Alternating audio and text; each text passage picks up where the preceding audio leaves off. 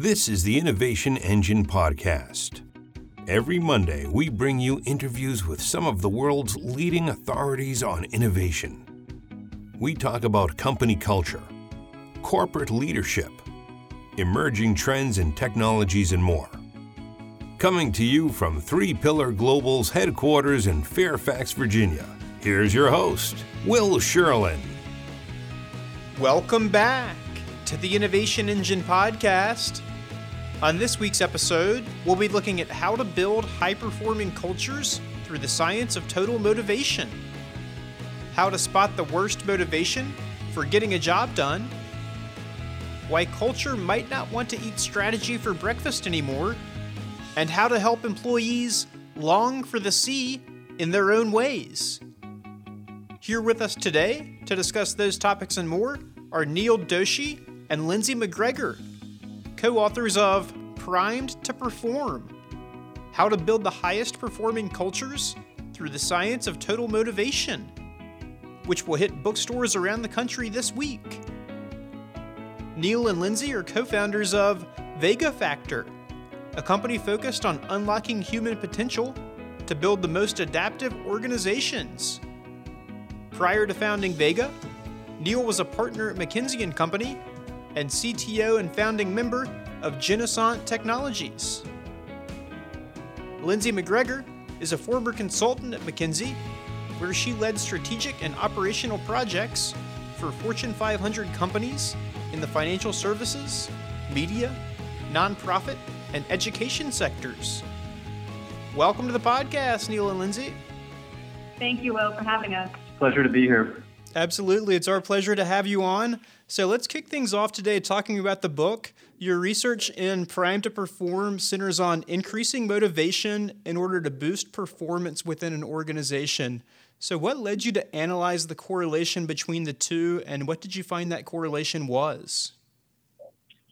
You know, just last week, Will, we were talking to a mid-level manager who said that while everybody in their company was nice, they just weren't feeling inspired. And that very same day, the CEO said the exact same thing, that my people are uninspired. And he followed up by saying that even he felt uninspired. We've heard that same refrain over and over again in our combined 20 years of working with companies and nonprofits and school systems, but nobody that we talked to knew what to do about it. And we wanted to get to the root cause of this lack of inspiration. So we began to study over 20,000 people around the world and 50 major organizations, and we were able to draw a very simple conclusion from all of that data. Why you work determines how well you work. Okay, and the research led to the creation of what you call the quote-unquote motive spectrum, which has 6 components. Can you talk a little bit about the spectrum and what makes up the component parts? Absolutely. As Lindsay said, we concluded that why you work determines how well you work. But to help any organization engineer that, we needed a framework that actually explained those reasons why. What we did was we built the motive spectrum on a model developed in the 1980s by 2 professors, Edward Doshi and Richard Ryan. Their model, they called it a self-determination continuum, explains motives. We built on top of that to tailor it for the workplace.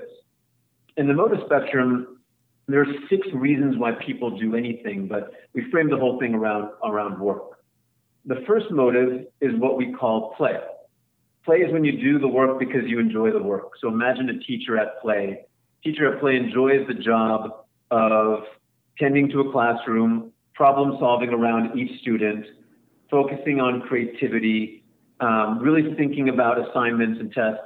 They enjoy the work itself. A teacher at purpose, the second of the 6 motives, is one that values the outcome of the work. For instance, they value educating children. That's the purpose motive. The third motive is what we call potential. If the purpose motive is the direct outcome of the work that you value, the potential motive is you found an indirect outcome of the work that you value. So imagine that teacher, again, really wants to be an administrator. That's where he thinks he's going to have the most impact. But he thinks that being a teacher is a stepping stone to that job. The job wasn't designed to be a stepping stone. That's an indirect outcome. That's the potential motive. Play, purpose, and potential are all what we call the direct motives. At least in some way, they're connected to the work itself. However, the next one is the first of what we call the indirect motives because they're no longer connected to the work at all. The first one is what we call emotional pressure. So imagine a teacher that's doing that job because their parents were teachers and their grandparents were teachers, and they felt like they'd disappoint people they care about if they weren't teaching. That's emotional pressure. So shame, guilt, FOMO, self-confidence issues, these are all forms of emotional pressure. The next one, economic pressure, is when you do something to gain a reward or avoid a punishment. So if you're simply doing the work for the money, it's economic pressure. And the last is what we call inertia. Inertia is when you ask somebody, why are they doing what they're doing? And they say, I don't know. I'm doing it because I did it yesterday, because I did it the day before yesterday. Essentially, I'm doing it because I'm doing it. Play, purpose, and potential, what we found, increased performance. Emotional pressure, economic pressure, and inertia end up decreasing performance. The direct motives increase performance, the indirect ones decrease it. What we also found is that the closer the motive is to the work itself, the more powerful. Play is the most powerful, then purpose, then potential. Inertia is the most destructive, then economic pressure, then emotional pressure. And so you mentioned inertia is the most destructive of all the aspects of the motive spectrum. Why is inertia so common in the workplace and so insidious? I'm glad you asked that, Will, because inertia is very common. Only 35% of people have no inertia. Why is it so common in the workplace? Imagine if you were a CEO of a company. Perhaps you have attrition rates of 20%. It's bad for business. What do you do about it? If you don't know about the motive spectrum, you'll probably make your culture just tolerable enough that people don't leave. And just tolerable enough is inertia by definition. Because many strategies are based on inertia, your people's tomo drops, and therefore their performance drops. It's a surprisingly frequent strategy in the workplace. And in Prime to Perform, you describe a diagnostic way to calculate the total motivation, or TOMO, for people within an organization. Can you describe this method and what the results should yield? Yes. So one of the things that we were able to conclude with the motive spectrum is that its predictions were so consistent across so many different aspects of the human condition that we can boil it all down to a single concept that we call total motivation, or TOMO for short. TOMO is when your organization creates as much play, purpose, and potential as possible and reduces emotional pressure, economic pressure, and inertia as much as possible. And all of that we can boil down to a single metric. The importance of the metric really we can't understate, because as soon as an organization gets beyond 50 people, you can't manage culture through gut instinct. Gut simply doesn't scale. Instead, you need a way to measure the strength of an organization's culture so you can tell if it's getting stronger and weaker. Better still, you need a way to connect culture to economic performance, because eventually you need to justify what you're spending on it. Until now, there was no way to measure the strength of an organization's culture. Now, what we've been able to do is create a very simple, easy-to-use measure that we call the TOMO factor, that essentially measures how much play, purpose, and potential people feel at work and how little emotional pressure, economic pressure, and inertia people feel at work. The measurement is pretty easy. Only 6 questions are required in a survey, 1 question for each of the 6 motives. Using some very simple math, from there you can calculate the TOMO of a culture. The math is so simple, we share it in our book, Prime to Perform. And if you go to our website, primetoperform.com, you can launch a free survey for the people in your team to measure their TOMO. Let me give you an example of how this plays out. So at one prestigious professional services firm, we measured their TOMO. And what we can show them was that there was way too much emotional pressure in their culture and way too little play and purpose. For the longest time, they knew their culture was weakening, but they couldn't actually tell how. In another example, in an investments firm, we can measure the TOMO of their portfolio managers and quantitatively prove that the portfolio managers with higher TOMO actually picked better stocks and had better portfolio performance. For them, we could quantitatively demonstrate that there was an incredibly large economic value to Tomo. Once you can do that, it kicks the door open in your ability to actually manage your culture. And so do you see this having broad implications in industries like financial services, where there tends to be a culture of you go to work for Goldman Sachs in New York, you work 120 hours a week, basically all your waking hours and then some, but maybe you don't actually get good results from working all of your waking hours. So are you seeing industries where this will maybe change the way that things have traditionally been done? Absolutely. For the longest time, organizations just simply didn't understand or even think about play, purpose, and potential. The only tools that they knew were emotional pressure, economic pressure, and inertia. And while those motives can catalyze a behavior, they can't sustain performance. You really need more play, purpose, potential, less emotional pressure, less economic pressure, less inertia to sustain performance. So whether it's an investment bank where we can quantitatively demonstrate that analyst performance, portfolio manager performance all increase with Tomo, or take a retail bank where we can measure and show you data on how frontline bankers with higher Tomo produce more revenue. By being able to show that connection, in the organizations that we work with, it has dramatically changed how they think about building their organization and human capital systems. And let me ask you about the first element, which is play. So we're all talking about culture in the workplace, and I imagine there's kind of a stigma associated with play in the workplace, but what would be some examples of companies where you've seen them implement play and achieve positive results, or what might be some of the tactics they've undertaken? Great question. I'd love to start off by making sure that people understand that play at work isn't a foosball table or a ping pong table. Play isn't the distraction from your work. For something to drive the play motive at work, it actually has to be the work itself that engenders play. And so if you think about what play is and how play leads to performance, play is the human instinct for learning. It's when we feel curiosity. It's when that curiosity manifests as we try something, see what happens, learn from it, keep exploring. And in that context, it has a very strong connection to how people continuously improve their own performance. Examples of organizations that instill play at work are situations where they essentially give people room to experiment. So for example, in a call center that we were working with once, this call center focused all their time and energy in teaching people what they weren't allowed to do. Here were all the policies, here was all the laws, here's all the regulations that they weren't allowed to break. But they spent absolutely no time helping people understand these are the areas where you should experiment. These are the areas where you should try things out. These are the areas where we don't have an answer.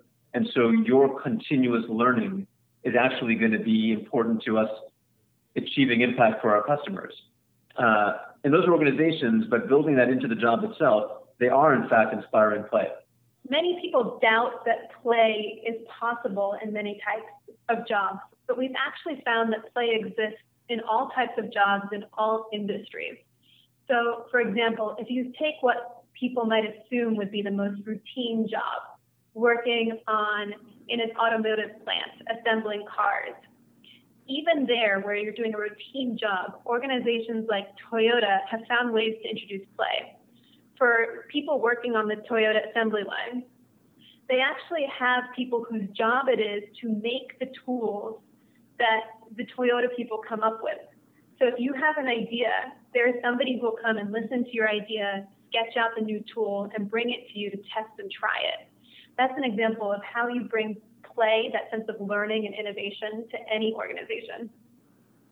Okay, nice. So let me go back to the Tomo equation. Part of the equation in your research is focused on motivation, while the other part is focused on performance. So tactical performance, which is how well someone can execute a plan that's laid out for them, is the most common type seen in the corporate world. But your research suggests that it's another kind of performance that delivers the best results. Can you talk a little bit about what that kind of performance is? Definitely. Your question reminds me of one that we received in one of our earliest speeches, where after we explained the motive spectrum, an executive raised his hand and said, "I don't get it. If I held a gun to your head and told you to do 10 jumping jacks, wouldn't you do those jumping jacks? Doesn't that mean that the indirect motives drive performance? On some level, he's right. That person will do 10 jumping jacks. But are they going to do them well? Are they going to think about how they could do their jumping jacks better? Are they going to be creative or innovative? Or are they actually spending the entire time plotting their revenge? What we realized is that there's actually two types of performance. The first is tactical performance, as you said. This is how well people stick to the plan. When you develop a strategy, processes, policies, all to drive consistency and economics of scale and focus, this is tactical performance. But the second type of performance is adaptive performance. And this is how well your people diverge from the plan. When the plan isn't sufficient, do your people innovate? Do they create? Do they problem solve? Are they resilient in the face of challenges? This is all adaptive performance. And this is driven by our culture. Any motive can drive tactical performance, but adaptive performance requires total motivation. What's important is that tactical and adaptive performance are actually opposites. Tactical is how well you stick to the plan, adaptive is how well you don't stick to the plan. And because these two types of performance are opposites, overemphasis on one tends to destroy the other. You have to keep the two in balance. We've probably all experienced organizations where tactical performance has been overemphasized. Imagine, for example, if we were all the leaders of a call center. If we wanted to optimize the call center, we would probably develop a strategy, teach everyone the rules, write scripts, measure how long each phone call lasted. We'd have a quality control person listen into every phone call, and we'd punish people if they deviated from the script. We might even fire people if they deviated too much. Will that call center agent adapt when they need to? I'm guessing that we've all been on the other end of phone calls where it's clear that a customer service agent is following a script, and the script doesn't have an answer to your question. It's frustrating. And this is exactly the type of thing that happens when you overemphasize tactical performance. And one of the biggest setbacks to creating that adaptive company culture is what you refer to in the book as the blame bias, which is when we believe that an individual is to blame for any problems that come up. So why is this so detrimental to company culture, overall performance, and innovation in the workplace? So, really good question. The blame bias is what sociologists call the fundamental attribution error. According to this research, we're all biased to believe that people cause the outcomes of events, even if those outcomes are actually caused by circumstances outside of people's controls. This is a real issue. So imagine one research study showed how in a workplace, factory, there were some factory accidents. And managers were more likely to blame factory workers in those accidents rather than the circumstances of the factory. Now, in a situation like that, if you're more likely to blame the person rather than the situation, you might do some training, you might put into place sticks and carrots to prod and poke the individuals. But if you didn't blame the person, you might do things like paint danger areas yellow, or increase the frequency of inspecting machines, or focus on culture. Another piece of research, when students' performance was low in school, people tended to blame the teacher and the student rather than the circumstances around the teacher and the student.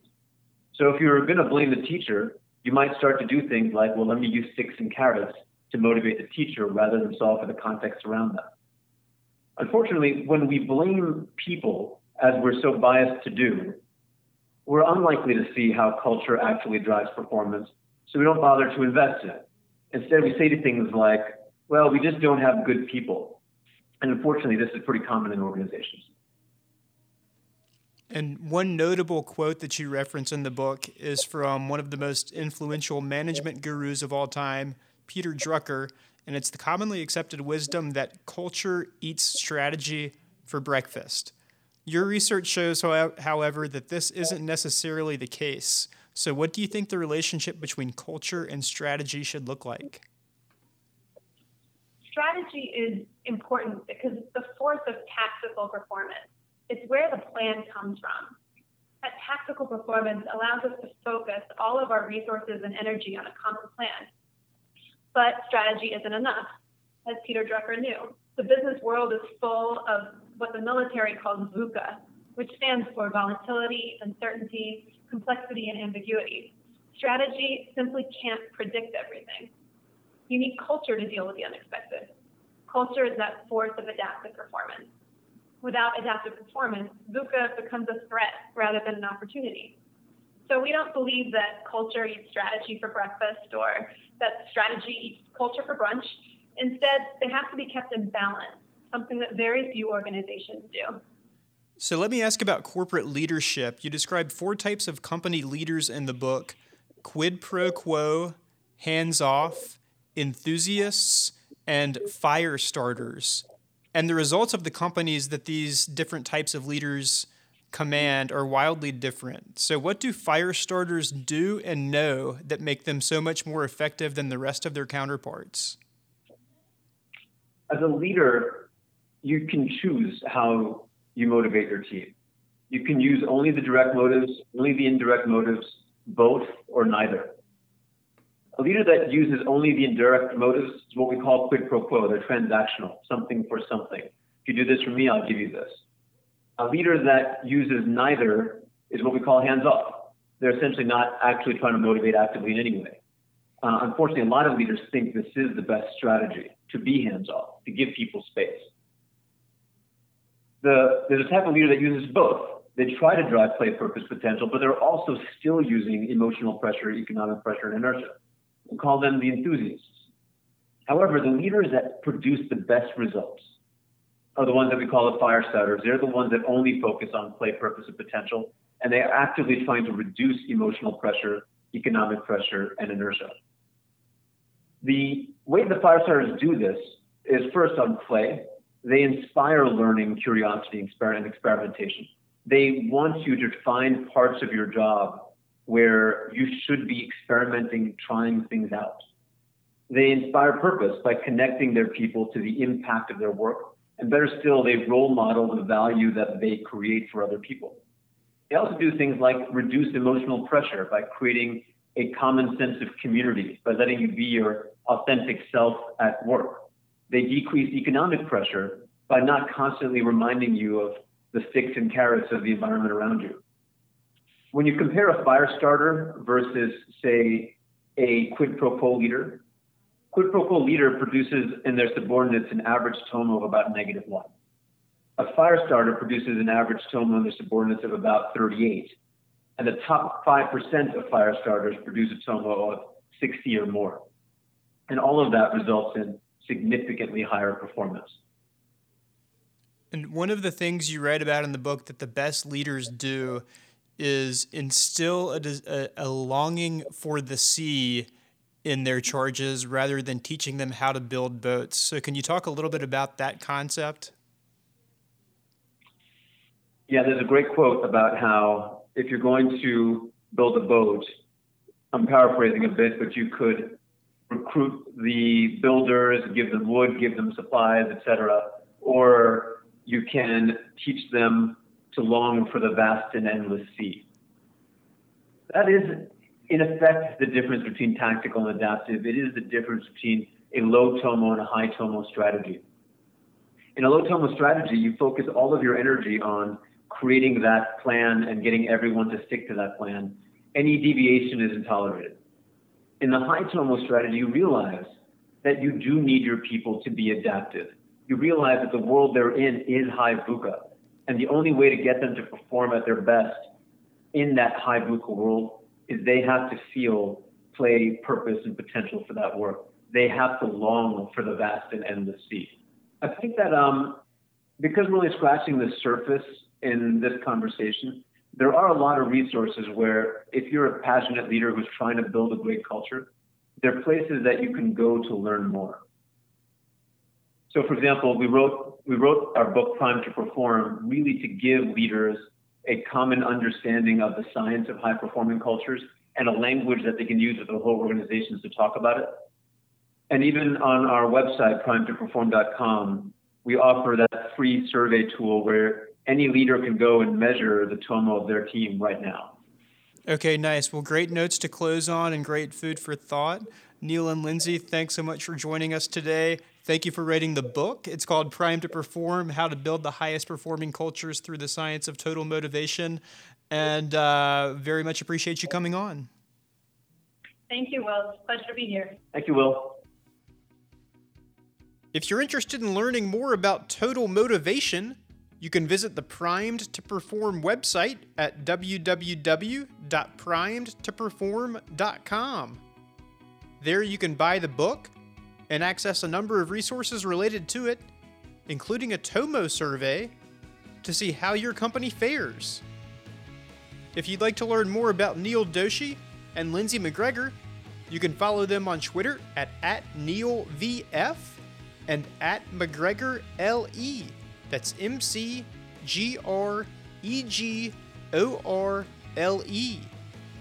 Thanks again to Neel Doshi and Lindsay McGregor for joining us this week, and thank you for joining us this week. Don't forget to tune into next week's episode, when we're excited to have Laura Vanderkam on the podcast to talk about productivity in the workplace and beyond. We'll talk about how changing your personal rhetoric can help you refocus your efforts, how much more leisure time you actually have than you think you have, and why having partners in crime can make any hill look less steep. Thanks again for joining us, and we'll see you next week. The Innovation Engine podcast is recorded, produced, edited, and published each week by 3 Pillar Global, a product lifecycle management and software development company based in Fairfax, Virginia. For more information on the company or our services, please visit our website at www.3pillarglobal.com.